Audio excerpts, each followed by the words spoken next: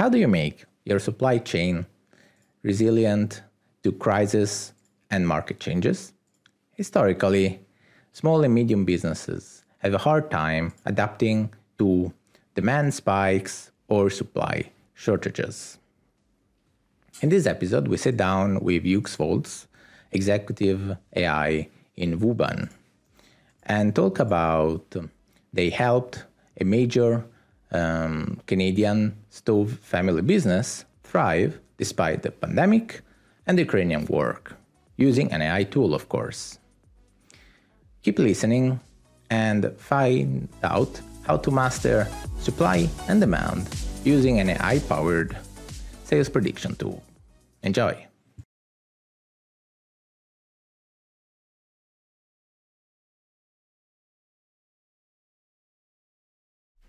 Welcome, Hugues, to our AI and Digital Transformation podcast. For today, we have Hugues Foltz.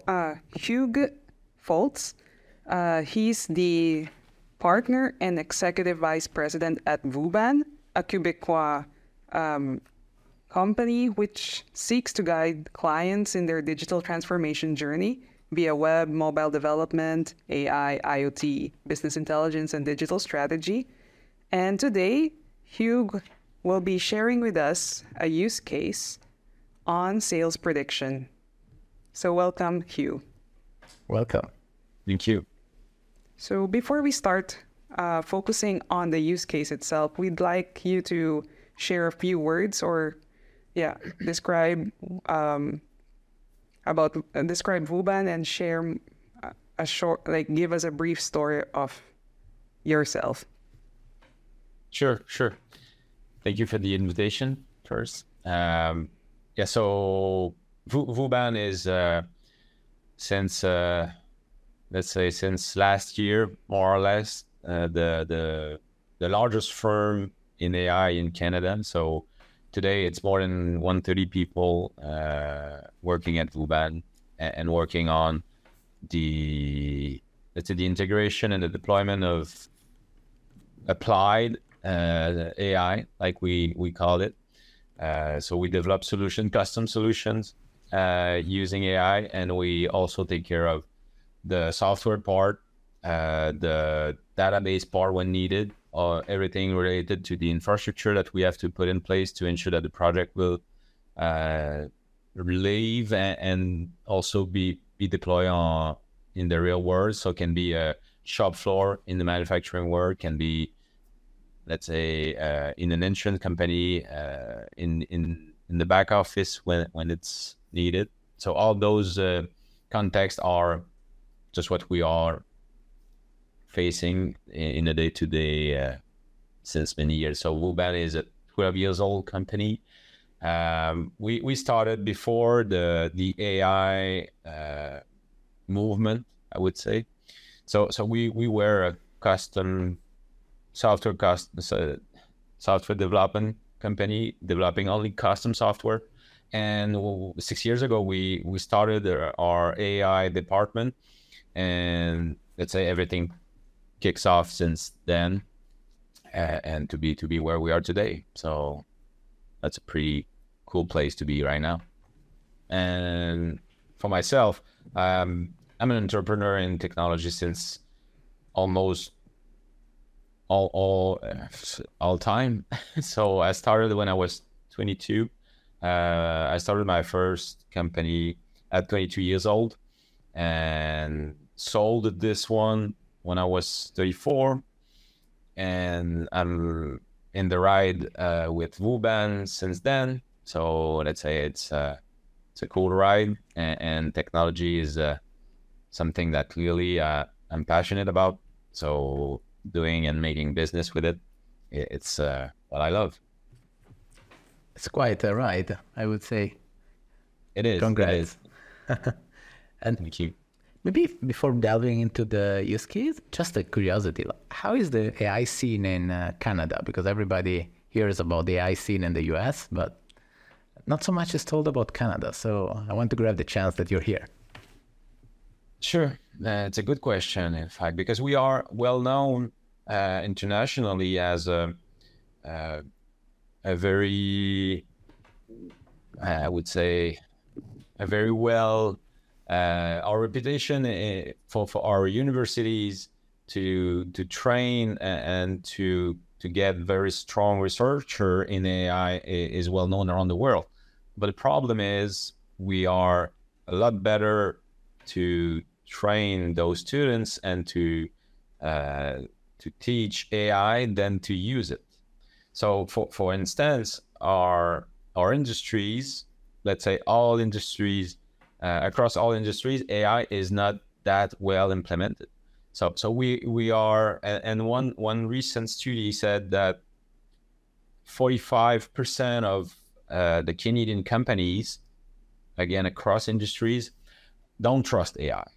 So it's a big problem, clearly, and the government of Canada is taking it very seriously, putting in place many mechanisms to not only encourage companies to move forward, but to force them in some cases. So let's say automate all the movement of automatization of everything is slowing down, and it's actually not that fast in Canada. But it's really slowed down by only the fact that we are afraid or at least resistant about AI. So this is more or less the situation. We have a few years already. We are in late of a few years. Would say some studies said that we are 5 years to 10 years in late compared to many countries in the use of AI to be more productive, to be less dependent of human workforce and everything. But those years will be very tough to catch up, because let's say a lot of countries are going so fast and implementing so much very, very new AI to be more productive. So it is kind of a critical situation for us, honestly. And you are a bit in advance in the US, by the way, compared to Canada, but you're not a rock star. Not so you can be better, and a lot better too, by the way. There is an interesting study that was published last year, a year and a half ago, by OCDE, and OCDE said that Canada will be by 2030 the last, nothing less, the last country of the OCDE in terms of global productivity, if we continue to just resist to automate everything. So that very strong as a statement, and US is just a bit in front of us, but not that much, Yeah, I can imagine. I mean, I've heard from my Canadian friends, like small and medium businesses, especially after the pandemic, I think they suffered a great deal, especially with the automation part. So I think that's why we'd like to grab this opportunity to talk about this nice use case that you did, because it focuses on let's say a family business actually in Canada, and help them in predicting their sales at a more accurate, with more accuracy. So exactly. Maybe you could share with us briefly how you went about with this use case. Of course. This project is a very interesting one, and we are lucky to be allowed to talk about it, because most of our customers, no surprise, just don't allow us to speak about the project that we are doing for them, and for very good reasons. I mean, they pay good price. I mean, it's not cheap to build something in AI and to train a model and to deploy it and everything. So they pay for those projects, and of course they don't want their competitor to know what they have done. So SBI is very generous, and for one good reason, they are the largest in Canada stove manufacturer. So they have 5 factories. They sell everywhere around the world, And for them, the first, let's say, key in their phases of automation was to understand better what is going to be the demand. So, and it's so true in many cases when we look at a company, or even if it's a manufacturer or a business working in another area or their field, that it doesn't really matter. As soon as you understand that if you don't master your supply chain, you cannot optimize that much what you are doing, and you cannot neither optimize your operation choosing the right process to automate or to optimize. So mastering and understand, let's say we call it the end-to-end supply chain. As soon as we get enough visibility on the supply chain, we can much more easily focus on automating the right process. So for them, sales prediction was key, like it's again the case in so many businesses. So what we've done is something that we have done. I mean, if we have not done at least 50 projects like this one, we have not done one. So it's very common, and those sales prediction algorithm are so mature. They are almost out of the box, actually. So the challenge is to put in place the right database, assemble the right data set, looking at all data that we have, so all database, external database that we have access to, and assemble the right recipe to train the algorithm. But the algorithm itself is almost 100% ready. So what we have done with SBI is looking at everything that they can get from those external database, and assemble a strong data set where we found very strong correlation. We are looking, as many cases in AI, for correlation. So if we can match a strong correlation with a lot of data, and of course we use the historical data of the company itself, normally we get a win. So that's exactly what we got with SBI. In fact, their sales team was scoring close to 55% of accuracy for the sales of the year. Well, let's say for each year they're trying to plan and to estimate. So 55% is, let's say, for many good reasons, human is not good at all at predicting things. In fact, we don't predict, we estimate. So for us, an estimation is the best we can do, but we cannot gather a lot of data like an algorithm will do and crunch this data and at the end propose something with a good level of comfort. It's impossible. We don't do that. We cannot do that. So I think it is exactly what the algorithm is doing. So 55% was more or less the average for so many years. And if you think in probability matter, 55% is very close to 50%. And 50% is when you flip a coin. So do you trust data or do you trust an estimate that is from your sales team?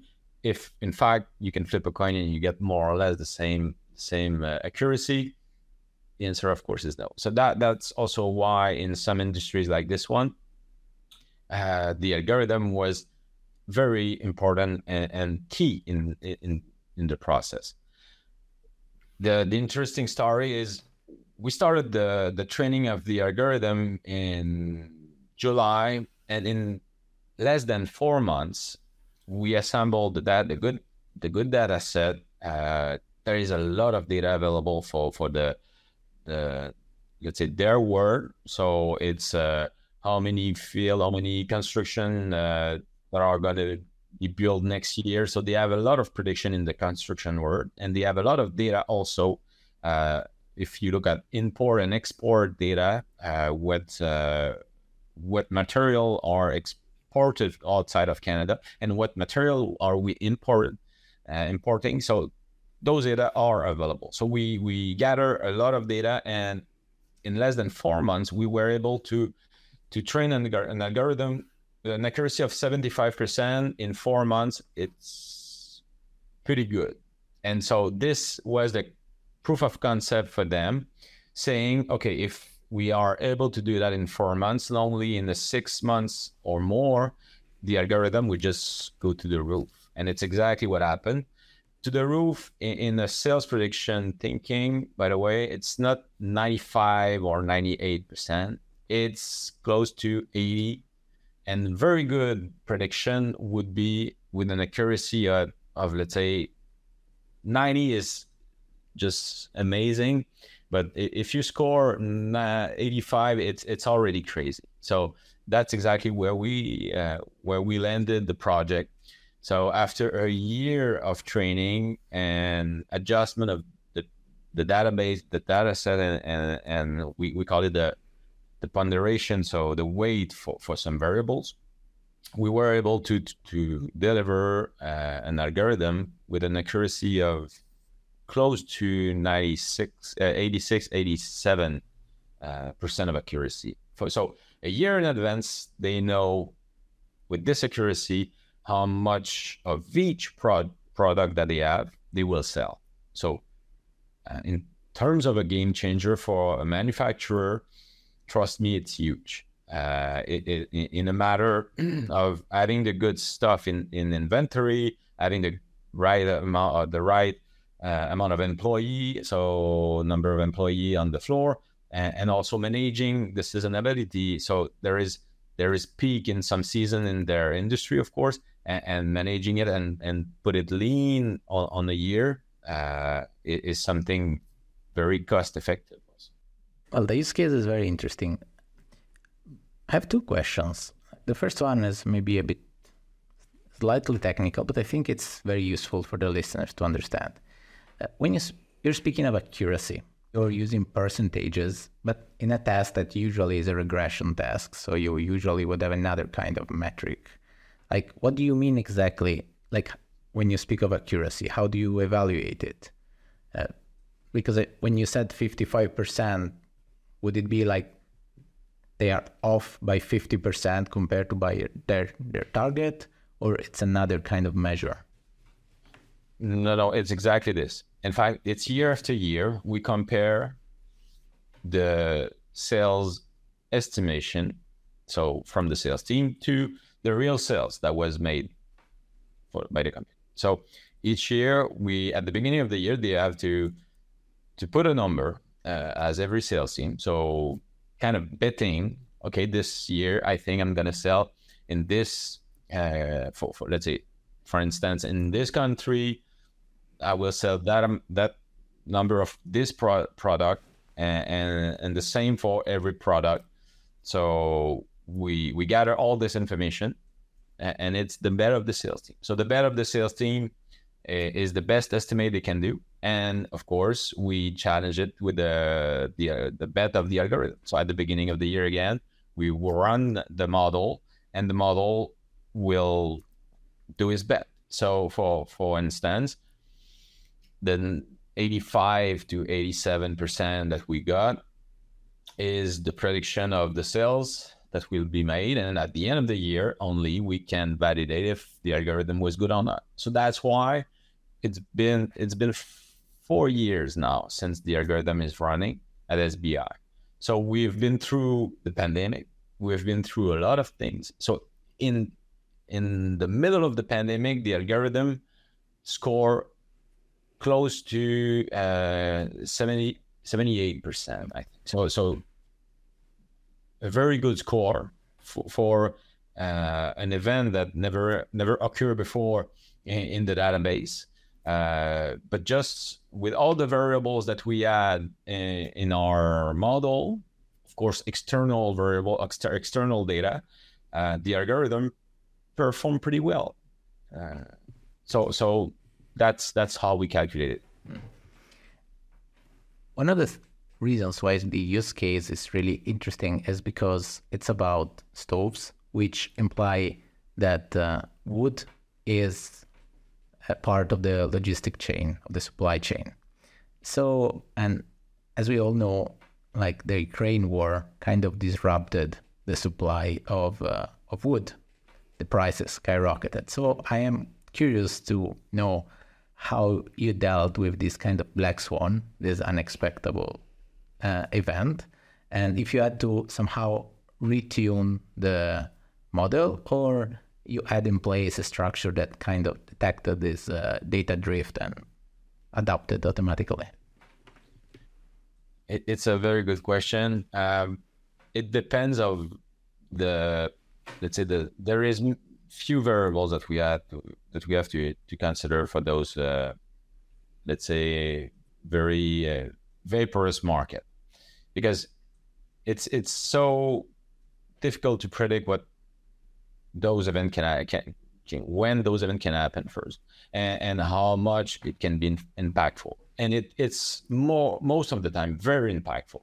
So for instance, what we are doing, and depending on let's say the size of the company we are working with, if they don't have enough third party between the big importer and them, meaning that they don't have a lot of stock available for them within and with them, with their partners, meaning that they are going to be impacted very, very quickly. Like we have another customer in the steel industry, also one of the largest steel frame builder in Canada, and they are so close of the supply chain. So if there is one glitch into the supply chain, one boat stuck somewhere, one thing that happened, one tax that moved, automatically they are impacted the next week or into the next months for sure. So we are, for them, protecting with a good buffer. That's the first thing. And of course, they are connected, and they have to run the algorithm a lot more often. So the thing is, the algorithm will adjust itself. So those impact, those rules, taxes, whatever it is that impact the market and the availability of, if it's wood, if it's steel, whatever it is, can be managed by the algorithm. But it's all about retraining the algorithm and ensuring that we also put the right weight on those variables. So it's as simple as that, and it's easy to say it, but not that easy to apply, honestly. So that's a very tricky part of sales prediction. And we call it, by the way, demand prediction for those industries that are very impacted. So it's not about the sales that we have to think first. The mindset must be what will be the demand, and what will be the demand is also, again, along the supply chain. So if we are not ready, or if we don't necessarily want to know how much sale we will do, we need to understand the market will get what kind of demand. And the other thing is looking the other way. So a supply chain have two directions. So can the provider or your suppliers also supply what we need to produce? Yeah, that's really it's a really fascinating use case, as Gabriela said. And I hope that other small and medium companies actually implement this, since, for example, a food supply chain could benefit from this. But going back to the SBI use case, you mentioned in your website, for example, something to be proud of actually is that you, Vuban, your team, worked together hand in hand with SBI. So they were able to procure, for example, a small group of people who would volunteer or would dedicate their time to working with Vuban to create this sales prediction model and so forth. How easy or difficult was it to come up with this system and to be able to understand their data literacy and, help them transition towards the AI path? It's surprisingly for them, for all our customers, I would say, it's surprisingly an easy ride, because our, today AI scientists have two. We have in the AI world. I would say we have two kind of AI scientists. Some are researcher and they are very good at it, and we need them. So, but they are normally working in universities and doing research is their passion, and they are again needed by our field. But the other kind of AI scientists are the kind that we hire at Vuban. So they are thrilled by applying AI, and applying AI also mean to understand the context of a customer, to understand the problematic of that we are trying to solve, and to work with the employee of our customer to ensure that we understand all the small details that will bring the model to the accuracy, if it's accuracy that we're looking at, to the prediction and the quality of training that we are looking at. So it's all about ensuring that we are at the right place, and that's their job, literally. So the working with our customer is our day-to-day, simply as that. And in your direct experience, how important is for the customer to actually understand the structure of your solution? How important is to have what some call an AI champion inside the company that somehow understands a bit AI and can also help introducing and integrating this new solution that you provide within the company, and to somehow overcome the skepticism of some people that we know are there? The quick answer to this one is they don't need, for SMEs, let's say, and I would say all SMEs don't need anyone with a specific training or very, let's say, an AI scientist as we have here. You don't need anyone. Well, so let's say you need one person or a small team of passionate people about technology. So that's very important. So, and passionate is not someone that study a lot in this field. I mean, so it can be an engineer just passionate about new technologies and willing to take care of the digital transformation for the company. It can be the CFOs, can be anyone, as long as they are, again, willing and thrilled by those projects and willing to take care of them. So other than that, honestly, it's so specific, as those skills in AI are so specific, and understand that the minimum diploma that you need for those guys is a master, and a master is okay, but a PhD is a lot better. So for us, our team, our AI team, is a team of close to 30 people now. So on 130 people, we have a team of 30 people. So that's also an interesting number. It means that we have a large team of programmers. We have a large team of data, let's say data scientists and database architecture expert. So preparing the data and the system that will digest the algorithm is also very important. So it's a big part of the company at Vuban, actually. And in this team of close to 30 people of AI scientists, we have more or less 20 of them with a PhD or a post-PhD. And the rest is with a master in AI specifically. So two things into this info. First, they are very expensive. So hiring one only for one project, I think it's not a good move. I'm sure it's not a good move. And the other thing is, they are a lot better when they are working with their peers. So they need colleagues to challenge them and to build a very strong solution.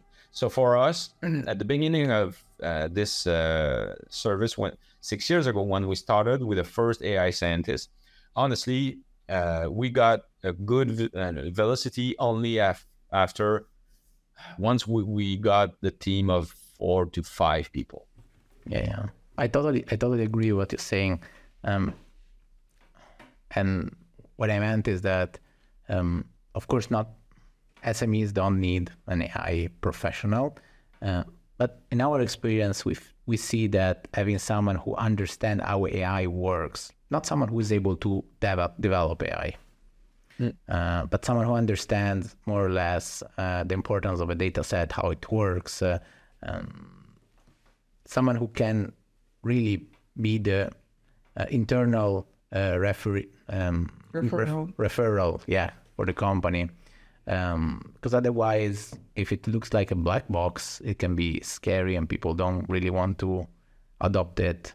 But of course, like for SMEs, it doesn't make sense to, unless they do AI, it doesn't make sense to have an AI team. So yeah, absolutely. But I think it really depends also on how technologically advanced the company is. If it's a company that relies a lot of innovation and has a lot of engineers who are a lot into innovations, then I think they're already ready to work with a company like Wuban. But there are also other companies that are lagging much behind, especially in Europe. So sometimes the leap is quite wide, and they really need behavior change, I think. Not just a behavior change, but more like they need to somehow to be educated about how AI works, because it's like magic to them sometimes. And if they feel like it's magic, then either they don't know how to use it properly, or it stays on a shelf and kind of gathers dust because they're too afraid to use what they don't understand. So that's what I mean. And I was wondering if that's also your experience in Canada, or maybe in Canada, the average awareness of AI is higher, and so you don't have this kind of issues. In fact, clearly it's needed by all companies. For the level of skills that you are mentioning, it's our role. It's the role of the AI firm to train the employees or the the main stakeholder for the digital transformation in our customer business. So it's our role at Wuban to do that. So the AI scientist, like you mentioned earlier, is anyway working with the employee of our customer. So the let's say we call them SMEs. So SME, like subject matter expert. So for us, a subject matter expert need to be trained about at least what is a good data, what is a wrong data or a bad quality data, and what is an algorithm, and at minimum, how does it work? So that's what we take care of, for sure. But this very minimum information and understanding of what we are doing also. So that's key. I agree. Awesome. So it confirms what's our perceived reality here. So yes, definitely. Well, maybe let's go through the other questions that we'd like to ask. But first and foremost, I would say you developed this kind of application for a specific customer. How easy, not how easy, let's say, do you think this kind of solution could be applied to many other small and medium enterprises? And if so, could you give our listeners a few examples for the sake of understanding? Yes, let's say sales prediction and demand prediction in general. It's a more general term to use. Demand prediction is so easy to implement and deploy. It can be used by all industries, more or less. For SMEs especially, it's not that expensive and a real game changer, for sure. So for them, what I would suggest, if they are in the small part of SME, So small companies can also work together. That's another thing, because one algorithm very well trained to predict demand will serve an industry altogether. So it's not a race, and that's something very tough in the head of a lot of companies.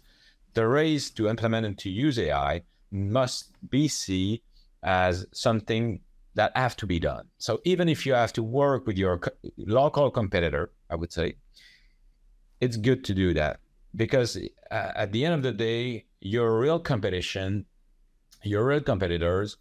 are from outside of US, outside of Canada for us, outside of your own country normally.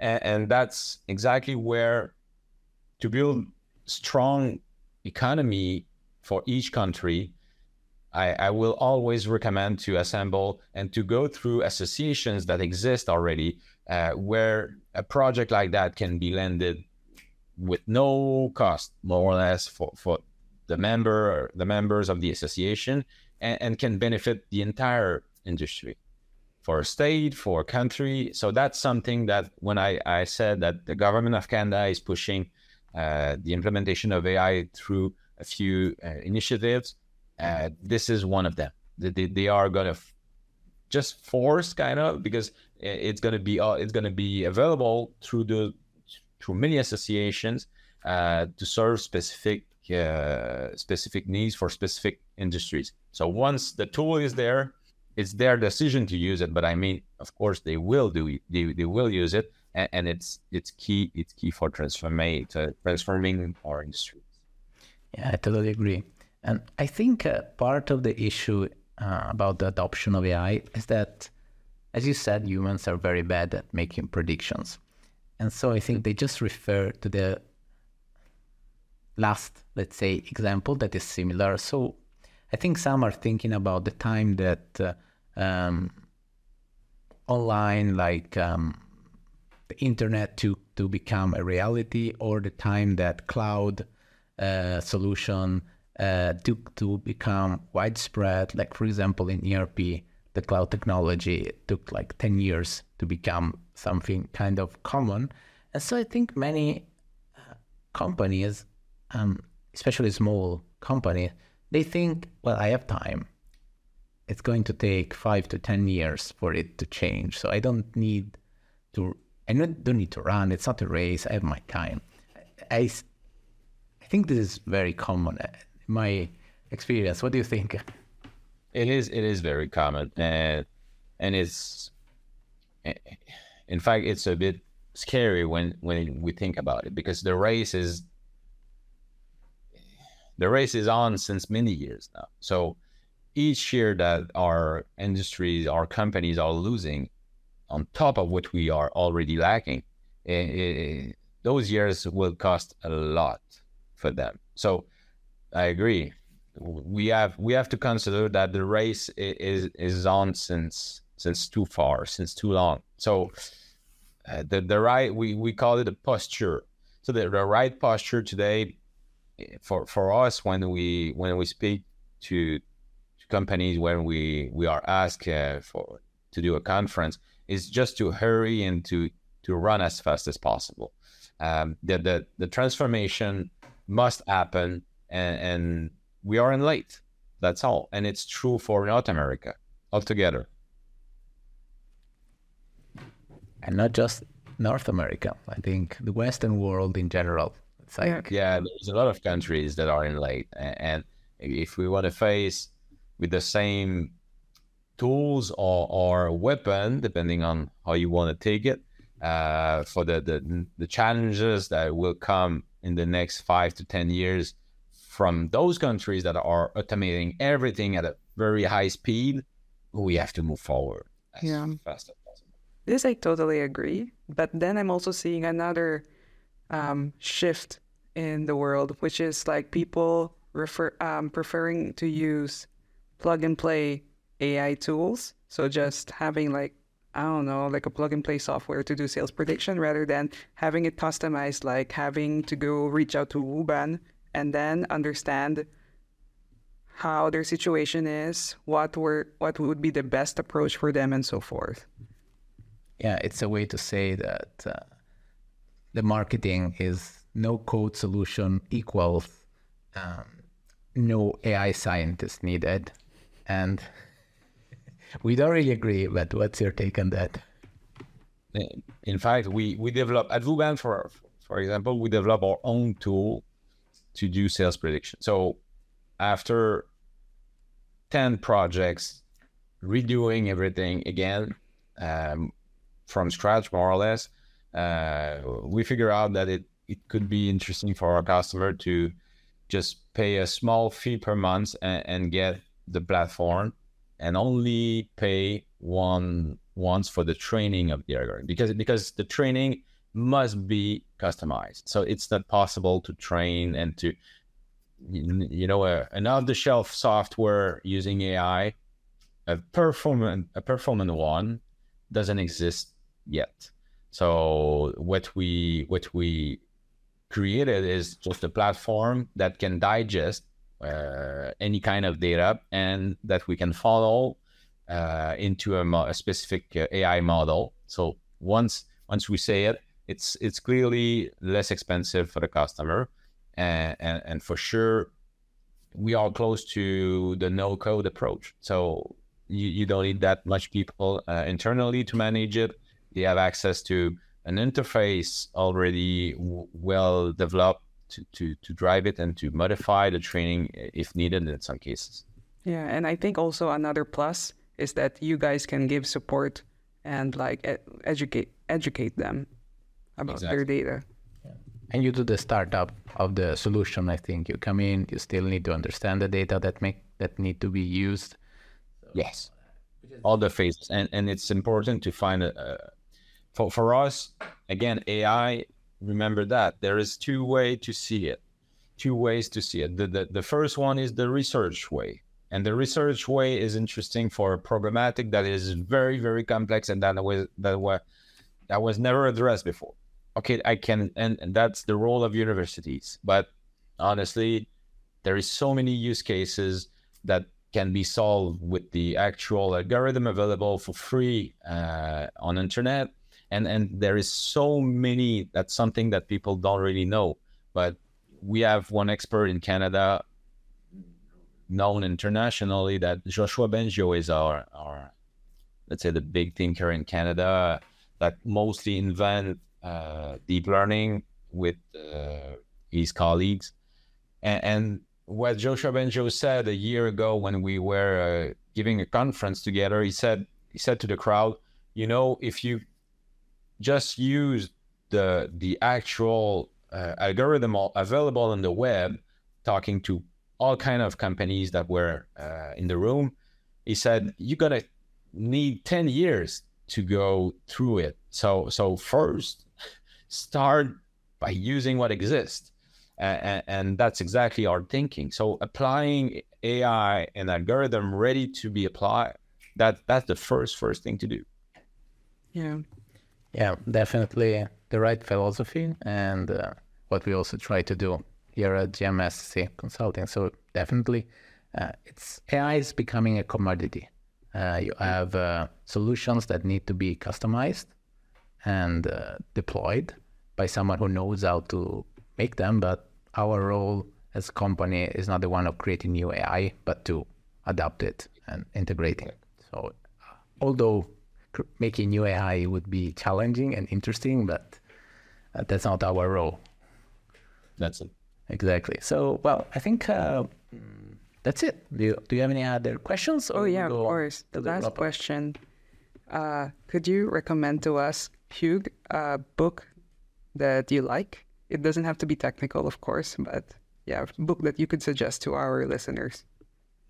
Yeah, there is a few for sure. Once is I have one very, very new that is interesting probably, but for a very actual subject, which is generative AI. So it's from David Patel, and it's artificial intelligence and generative AI for beginners. So that's a clean book to understand what is really ChatGPT, what is what are those solutions of generative AI and what generative AI can do. So this is a very new recommendation, but there is so many good books about AI. So Prediction Machine is another one. So if you're curious about prediction, read Prediction Machine. This is a neat book, so well written to understand the future of AI, more or less. Great. So thank you again, Hugues, for this wonderful episode. And for those who want to learn more about Vuban, of course, we'll be providing in the show notes the details on Vuban and on Hugues, so that if you want to work with them as well, you can contact them. And to whoever who likes the podcast, you can subscribe to us and leave us a message. And thank you so much for having listened to this episode. And thank you again, Hugues, for having shared your experience, your hands-on experience with us and with our listeners. Thank you. Thank you. Thank you.